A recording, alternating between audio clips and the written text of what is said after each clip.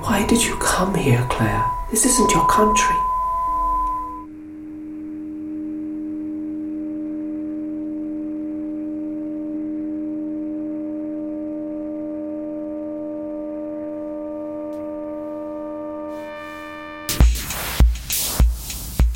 I'm looking for someone.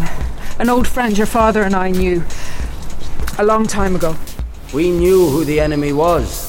Sure, your neighbor might have been an informer. The state might have told you what to think, what to believe. But deep down, even they knew the lie. And it was okay to know the lie. In fact, it was expected.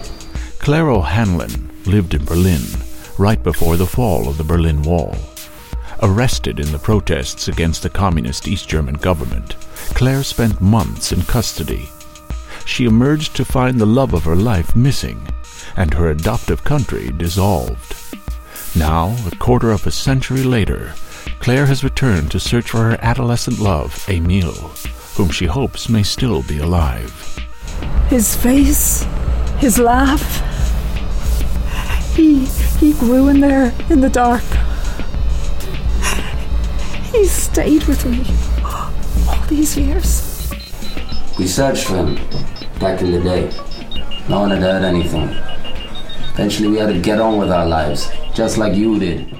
The Wall in the Mind.